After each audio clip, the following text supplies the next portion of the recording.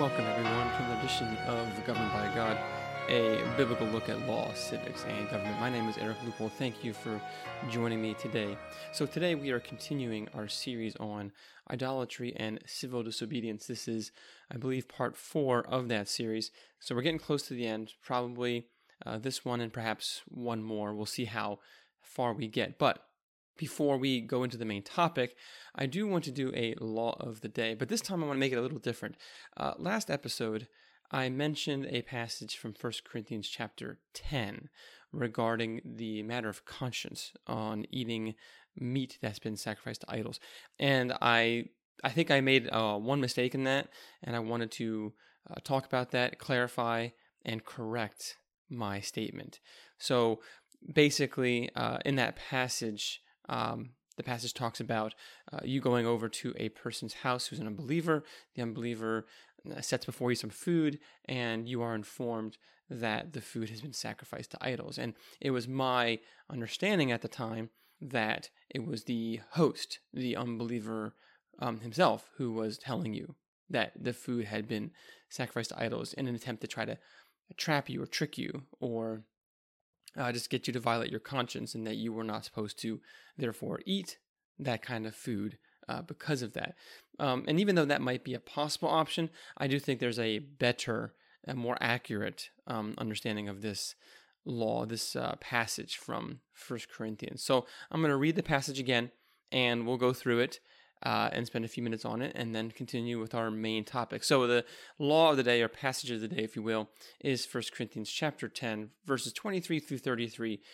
All things are lawful, but not all things are helpful. All things are lawful, but not all things build up. Let no one seek his own good, but the good of his neighbor. Eat whatever is sold in the meat market without raising any question on the ground of conscience. For the earth is the Lord's and the fullness thereof. If one of the unbelievers invites you to dinner, and you are disposed to go, eat whatever is set before you without raising any question on the ground of conscience. But if someone says to you, "This has been offered in sacrifice," then do not eat it, for the sake of the one who informed you, and for the sake of conscience. I do not mean your conscience, but his. For why should my liberty be determined by someone else's conscience? If I partake with thankfulness, why am I denounced because of that for which I give thanks? So whether you eat or drink, or whatever you do all to the glory of God. Give no offense to Jews or to Greeks or to the church of God, just as I try to please everyone in everything I do, not seeking my own advantage, but that of many, that they may be saved. So, a brief explanation here. Paul had just warned the Corinthian Christians earlier about idolatry, earlier in the chapter. The pagans were making sacrifices to demons. He mentions that their idolatrous sacrifices are they're not to real gods, but ultimately they're to demons. The food and the idols are nothing. The idols are blind and deaf and mute. And Paul would be familiar with that because that phraseology is found all throughout the Old Testament, how idols, they cannot see, hear, or speak. The food, of course, is part of God's creation. That's why Paul could quote the Old Testament saying, "The earth is the Lord's and the fullness thereof."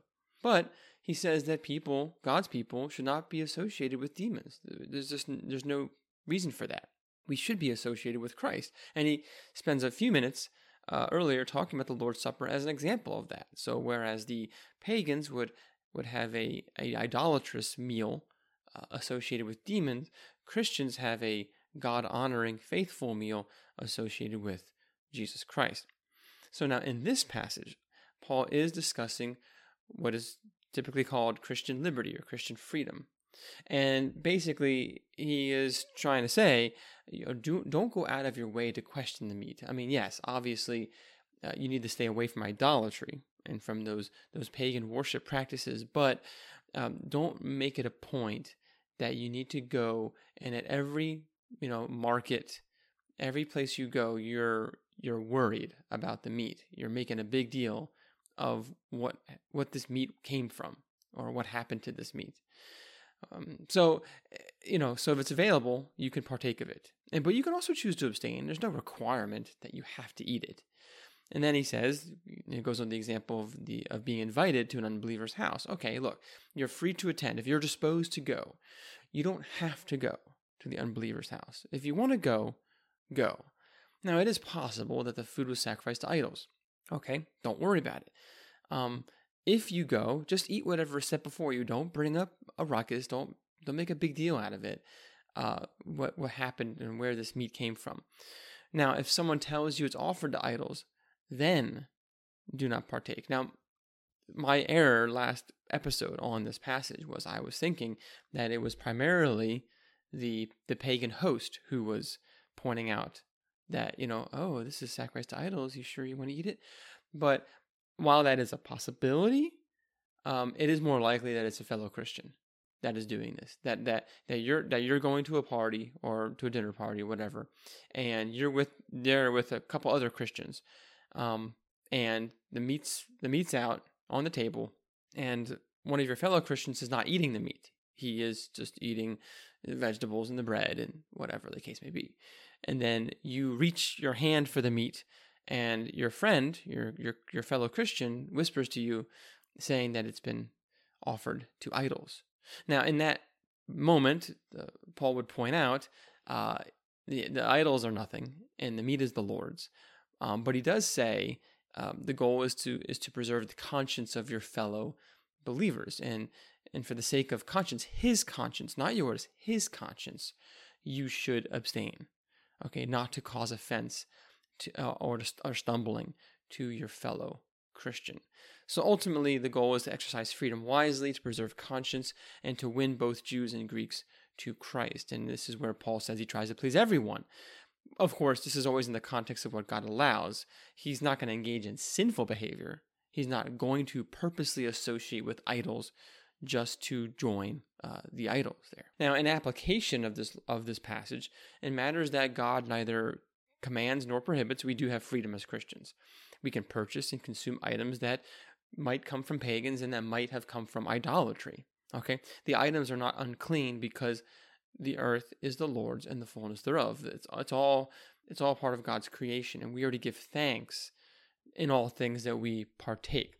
Now, we should abstain from things when it comes to saving the conscience of a fellow believer. So that's the priority here. Why do you restrain yourself from your freedom? Why do you limit yourself and limit your freedom? Because of a fellow Christian. It's a fellow Christian that we know and who knows us, and this Christian is possibly tempted by observing our behavior, and he comes to us with real concerns, not hypothetical. There might be a person out there somewhere who doesn't like what I'm doing. No. We're with the person. We know his struggles, and he's really bothered by what we're doing. He's tempted into sin by what we're doing, and we should abstain. Now, there's a second reason why we might want to abstain from exercising our freedom, and it's to be a witness to others. So, if we are evangelizing the Jews, going to someone's house, we're not gonna eat bacon. We're not gonna bring the bacon. We're not going to do things that we know are just offensive to them, and there's no real need for us to do that, right? We have freedom to eat bacon, but we should put others first in that regard when it comes to trying to share the gospel. If we're visiting a pagan people, and this has happened quite often, throughout history, where missionaries go to various tribes all throughout the world, South America, Africa, India, other parts of the world. If you're visiting a tribe and whatever they put before you to eat, you should eat it they're being hospitable, and it would be insulting to not eat their food, right? So you should try to accommodate yourself to avoid offending them and to demonstrate that you have freedom, okay? And our accommodation, though, is not a license for us to engage in sin. And there are modern examples of this. Probably the most commonly used one is alcohol or tobacco. If we're not going to go to the home of an alcoholic and bring alcohol with us, which would only be tempting and would not be helpful in any way. And we might, if we're at a restaurant having dinner with a person who struggles with alcoholism, we might not order an alcoholic beverage, right? Again, the goal is to preserve conscience here. So I just wanted to bring some clarity on what I had mentioned and the mistake I had made in the last episode. So anyways, that is our law of the day, and I think a relevant one and useful and applicable for Christians today, no doubt. So with that, let's move on to the main topic today, that of civil disobedience and idolatry. So over the past several episodes, we've looked at what idolatry is. We've looked at what it looks like, some of the signs of it, some examples in Scripture of idolatry taking place, how the Christians responded, how the pagan world responded, and then we got into the Roman Empire and early Christians, how the Romans tried to engage in idolatry or try to get everyone to join together in this unifying act of idolatry to save the empire and to bring unity to the entire region so that they could survive and thrive, right? And the Christians weren't going to be part of it. They didn't want to be part of it. And the issue, of course, is the public displays of obedience, which were beyond the bounds of Scripture.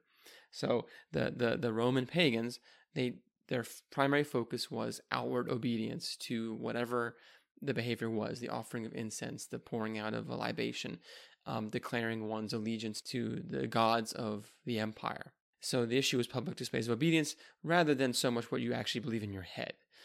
Now, we know that Caesar can claim what is his, but the key here, though, is that he can't claim what is God's.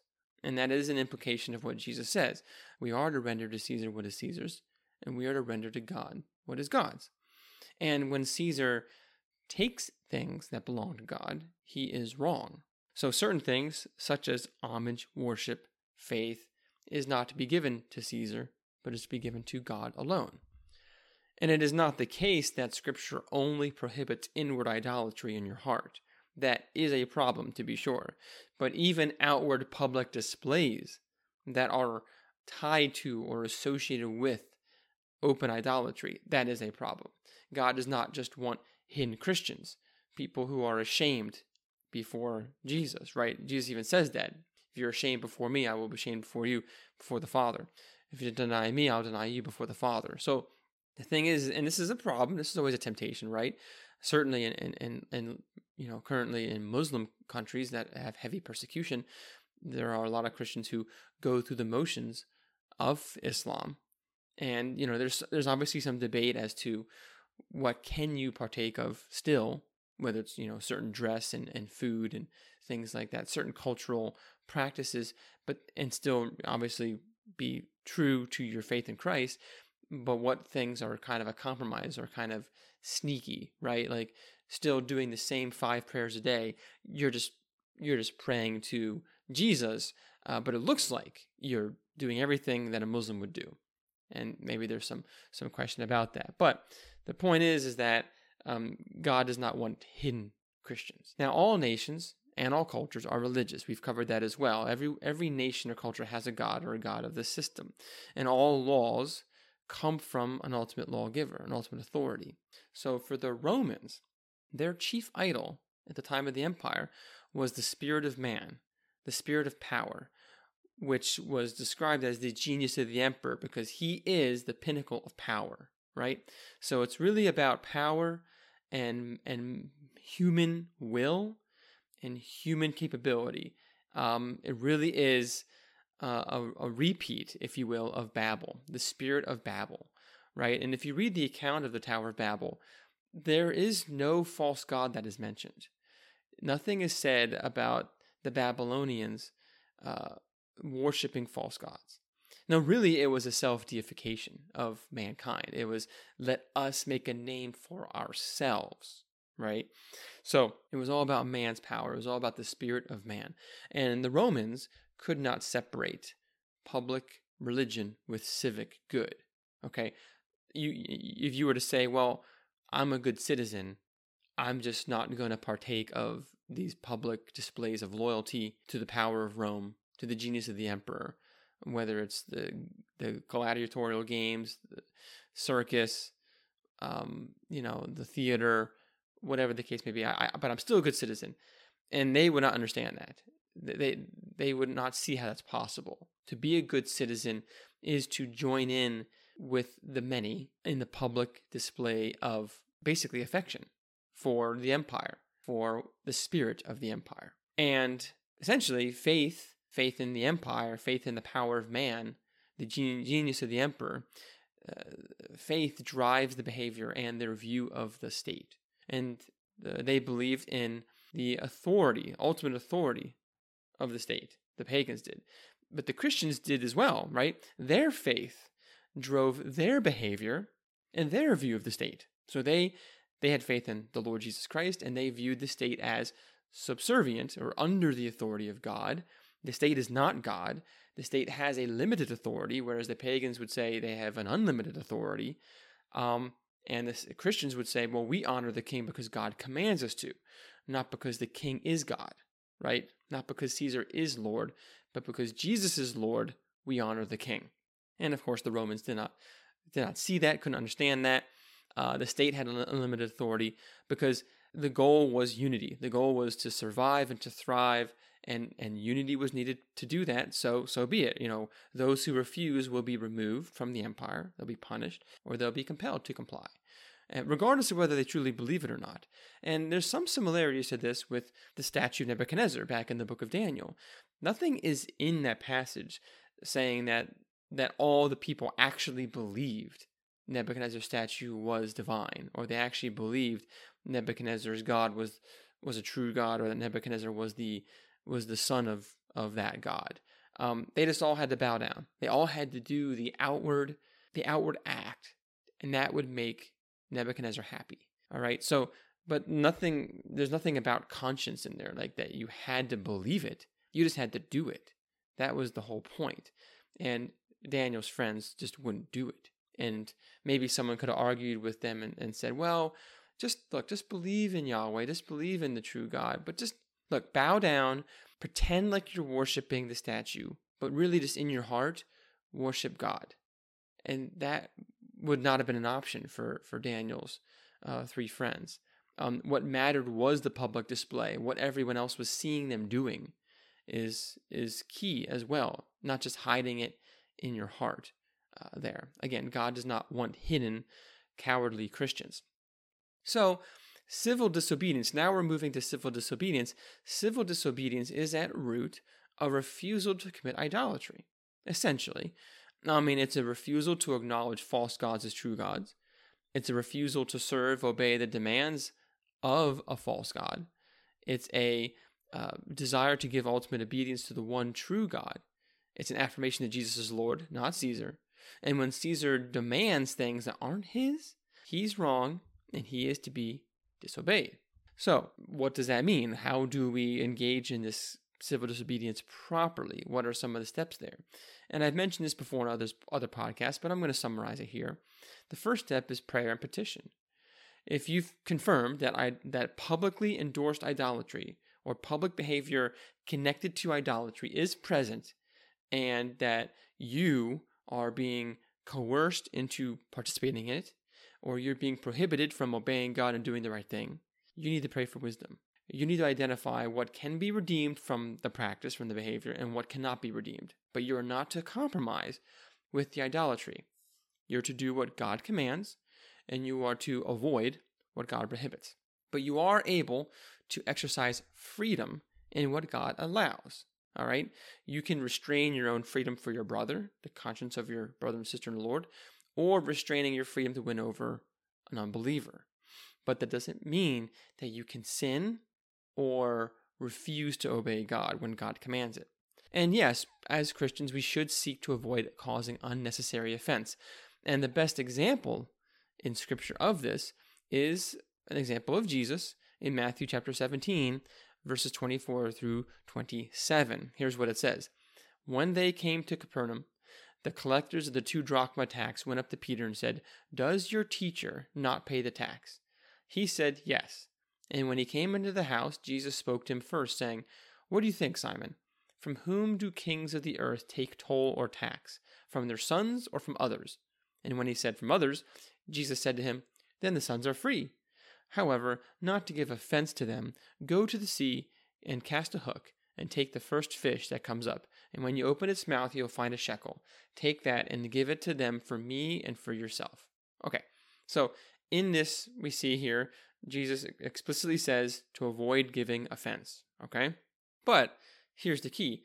This temple tax was a legitimate tax commanded by God in the law, so it was not a man-made law. This is God's law. God had commanded that half shekel per person every year for the tax of the temple to sustain and support the temple.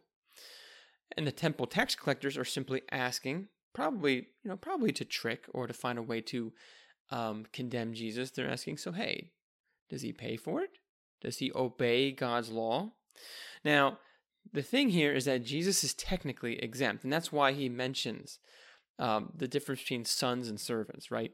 Because kings don't tax their sons. They don't tax their children. Okay, kings tax everybody else. And Jesus is the Son of God, right?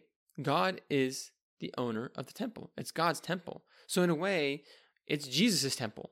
It belongs to him. Okay, it belongs to God the Father. It belongs to Jesus. So Jesus, as the Son of God, is exempt from paying the tax for the temple, technically and legally. Everything. He would be perfectly legal and right, and he would not be sinning to not pay the temple tax.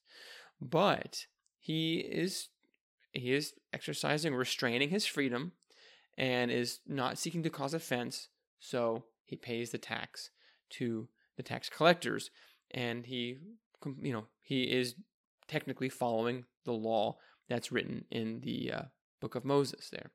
So this is where it's okay to do things like this. This is where it's good and proper to do things like this, to restrain yourself and to not cause offense. But again, the key here is that someone is calling you to obey a godly law. That's what is being there. And even if you're technically exempt from it, maybe going along with it is the right thing to do. So going back to the prayer and petition when you see idolatry, we're not trying to cause unnecessary offense, right? But at the same time, we want to call the idolater to repentance and faith. We want the people engaging in idolatry, and we want the ones promoting idolatry to repent from breaking God's law, and to even repent from breaking their own laws, because we can hold them to their own laws, because maybe they had laws previously that prohibited this behavior, and now they're breaking their own laws, they're breaking their own rules. So that's a problem as well. We need to hold them accountable to both, but ultimately to what God has commanded. And of course, if the idolater or the person pushing idolatry refuses to repent, we are not to join them or enable them in their idolatry. We're to pray that God would restrain them and would ultimately turn them to Christ and grant them repentance. Now, if the idolater goes further and commands you to join them or to assist them, we are to refuse to comply while we continue to petition and to pray. And another thing we can do is petition the authority over them to restrain them. And again, this kind of goes along with appealing to the rules of the game. This is what happened with the Apostle Paul and his appeal to Caesar. The issue wasn't so much idolatry that was happening, but just pure injustice. Because if you recall in the book of Acts, Paul is arrested unlawfully, and the Jews are trying to kill him, falsely accusing him. Okay, they don't have 2 or 3 witnesses. They don't have evidence.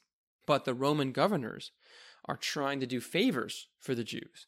So they're not administering justice for Paul. They're acting in a way political and trying to get some brownie points with the Jews. And so Paul ends up in this kind of purgatory where years go by, a couple years go by, and still there's no release. He's not innocent. He's not declared innocent, and they're just nothing's happening. Justice is not being done, and he becomes convinced essentially that he's not going to get justice from the governors there, the local authorities there. So he appeals to Caesar. He follows the rules of the game. He is a Roman citizen. He appeals to Caesar because his goal is to seek justice, okay? And it has nothing to do with idolatry in this case, but it has to do with pure violation of God's law and injustice that's being done. So petitioning the authority over the idolater or the one pushing for idolatry in order to get the idolater or the one pushing it to stop. Okay. Now, let's say you do your petition, you're making your prayers, and nothing's happening. Well, the next step is to escape, to seek where you can serve God and proclaim Him. And the Bible mentions this specifically in the context of persecution, right? Jesus says in Matthew chapter 10, verse 23, when they persecute you in one town, flee to the next.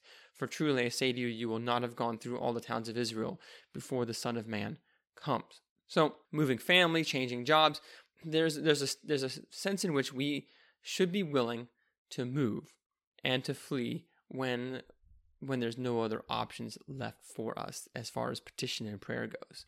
And it could be as significant as moving countries or moving cities.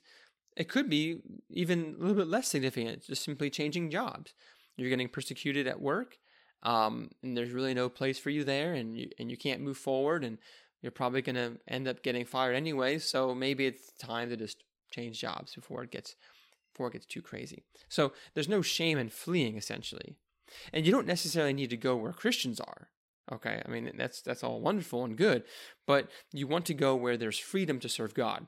And that likely will be in a place where there's Christians, but it might not be. I mean, there just could be even some pagan, unbelieving cities or countries that they happen to have good laws allowing for freedom to serve God the way that you're being called to do so. And interestingly, God's people are a blessing to any nation. And it's really a sad thing when a nation or a city or a town or a county is purging itself of Christians, of God's people, because Christians are to be the best workers and the best citizens and the best neighbors.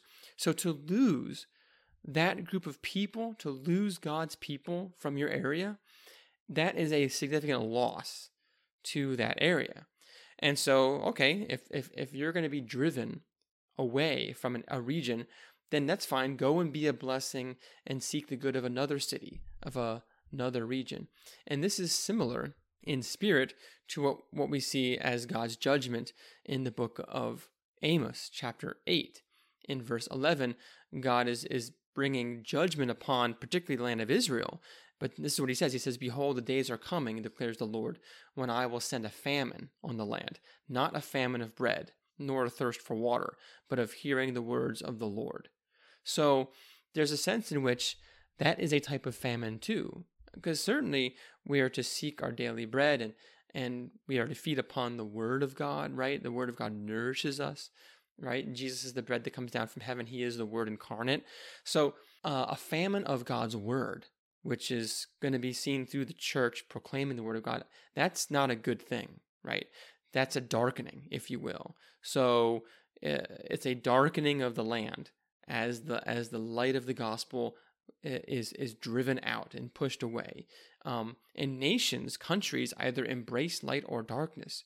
And choosing darkness and pushing away light is a choice of destruction. And we see examples of this all throughout history, but some really good examples are found in the Reformation. And I just want to mention 3 locations that people were constantly moving in and out of. So you have Strasbourg, which is on the border of Germany and France, for a good period of time in the Reformation. That was a place where Christians could go to find peace and rest and to worship God freely. And in fact, John Calvin tried and did spend some time in Strasbourg when he fled from France because of persecution there. Now, Strasbourg was part of the Holy Roman Empire. And later on, the emperor will persecute the Protestants in the empire, and Strasbourg will no longer be a safe haven. So the pastor there, one of the lead pastors there, Martin Butzer, he flees to England. He goes to England when England is going through its Reformation, and he teaches there for a little bit. But then guess what? In England, Bloody Mary comes to the throne. She's a devout Catholic. She starts persecuting the Protestants there, and now the English Protestants have to flee to other parts of the mainland, and they mostly go to Geneva. So John Knox, who's from Scotland, Miles Coverdale, who helped with translating scripture, both of those guys come to Geneva, and the Genevan Bible is the first Bible printed in English, and it's published from Geneva. So just interesting how things work out and how people had to flee all over Europe during the Reformation. Now, the last step is fighting, resistance, right? Physical resistance. Now, it doesn't mean that you're not still petitioning or attempting to flee, and fighting is not always the answer. Sometimes it is. Christians as individuals should be willing to be arrested for the sake of Christ. The fighting that we do is not fighting for ourselves as individuals. It's fighting for those under our care. And this is a key distinction here because, a lot of people would say, well, Christians shouldn't put up a fight. You should just take the persecution and get arrested and die. And that's fine as individuals go. But fathers should protect their families. If their families are being attacked, a good father doesn't just let their family suffer, but should protect their family as best as possible. Church leaders and elders should protect their congregants. The purpose of fighting, really, is so that others may flee and survive. That's really what it comes down to. Why do we fight? We fight to hold off the enemy so that others under our care should be able to survive and to get away. And we also might fight to result in petitions being heard, because sometimes fighting does get the attention of the higher magistrates and helps them to realize that what they're doing is not good and it might actually stop them from going further. And let me give you a couple examples. And this is mostly with regards to lesser magistrates. So those individuals who are in authority, civil authority, over areas that you simply just can't flee. So, very rarely can an entire community, nation, or state flee. Maybe with the exception of Israel, who their entire nation fled Egypt. But for the most part, you can't just pick up all your people and leave, right?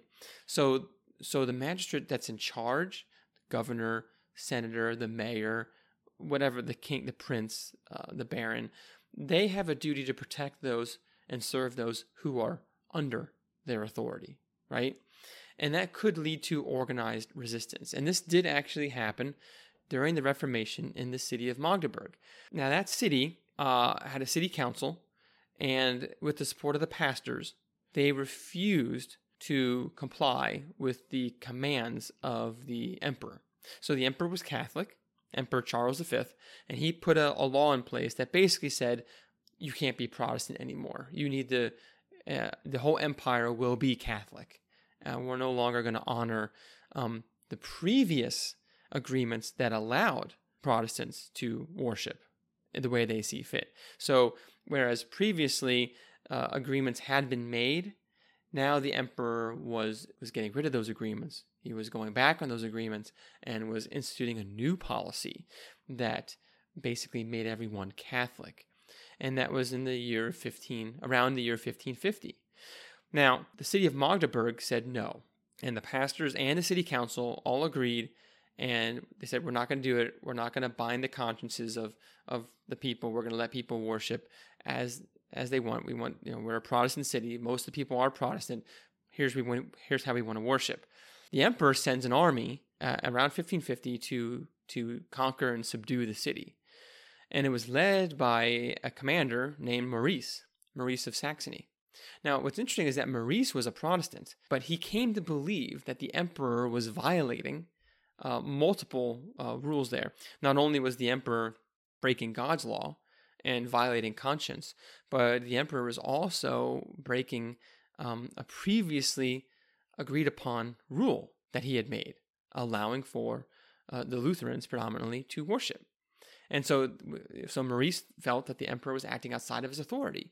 And so Maurice joins with the rebels, and he helps defend the city of Magdeburg against the emperor. And ultimately, the emperor is defeated and has to flee to Austria. And then a peace is signed, I believe it's in 1555, that allows freedom of worship.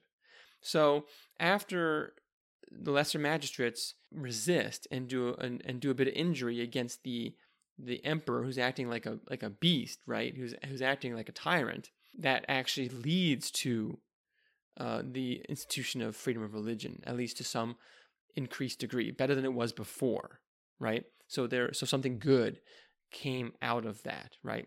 And so we see examples of this all throughout history. The American War for Independence, I would argue, is a very good example of lesser magistrates standing up for their people, protecting their people, and resisting a higher magistrate who's acting outside of his authority. We don't have time to go into that whole history right now, but I would encourage you to look up as to why and how the American colonists were resisting. Why were they doing it? And it was predominantly because Parliament, British Parliament, was acting outside of its authority, and the king was failing to do his job. King George was failing to do his job, his duty for the colonies. And so the already established government of the colonies, the lesser magistrates, were protecting their people, and so they said no, and they ultimately offered up resistance in the form of a defensive war. So the point is, though, is that there is a place for physical resistance. Mostly is going to be a lesser magistrate, someone who is honoring God and is in a position of authority and is trying to protect the people that are under his authority. And to do that might require taking up arms. But again, that is never to be done without petition, prayer, fleeing if you can, and as many other ways as possible to avoid bloodshed. And it's ultimately defensive in nature. So that will do it for today's episode. So now that we've briefly looked at resistance to to idolatry, civil disobedience, next time I want to get into modern idolatry today with things like the vaccine, COVID vaccine, and masking. So we'll see how that goes next time. So thank you again for joining me today. I hope that you enjoyed this episode, and I look forward to you joining me next time. So until then, take care and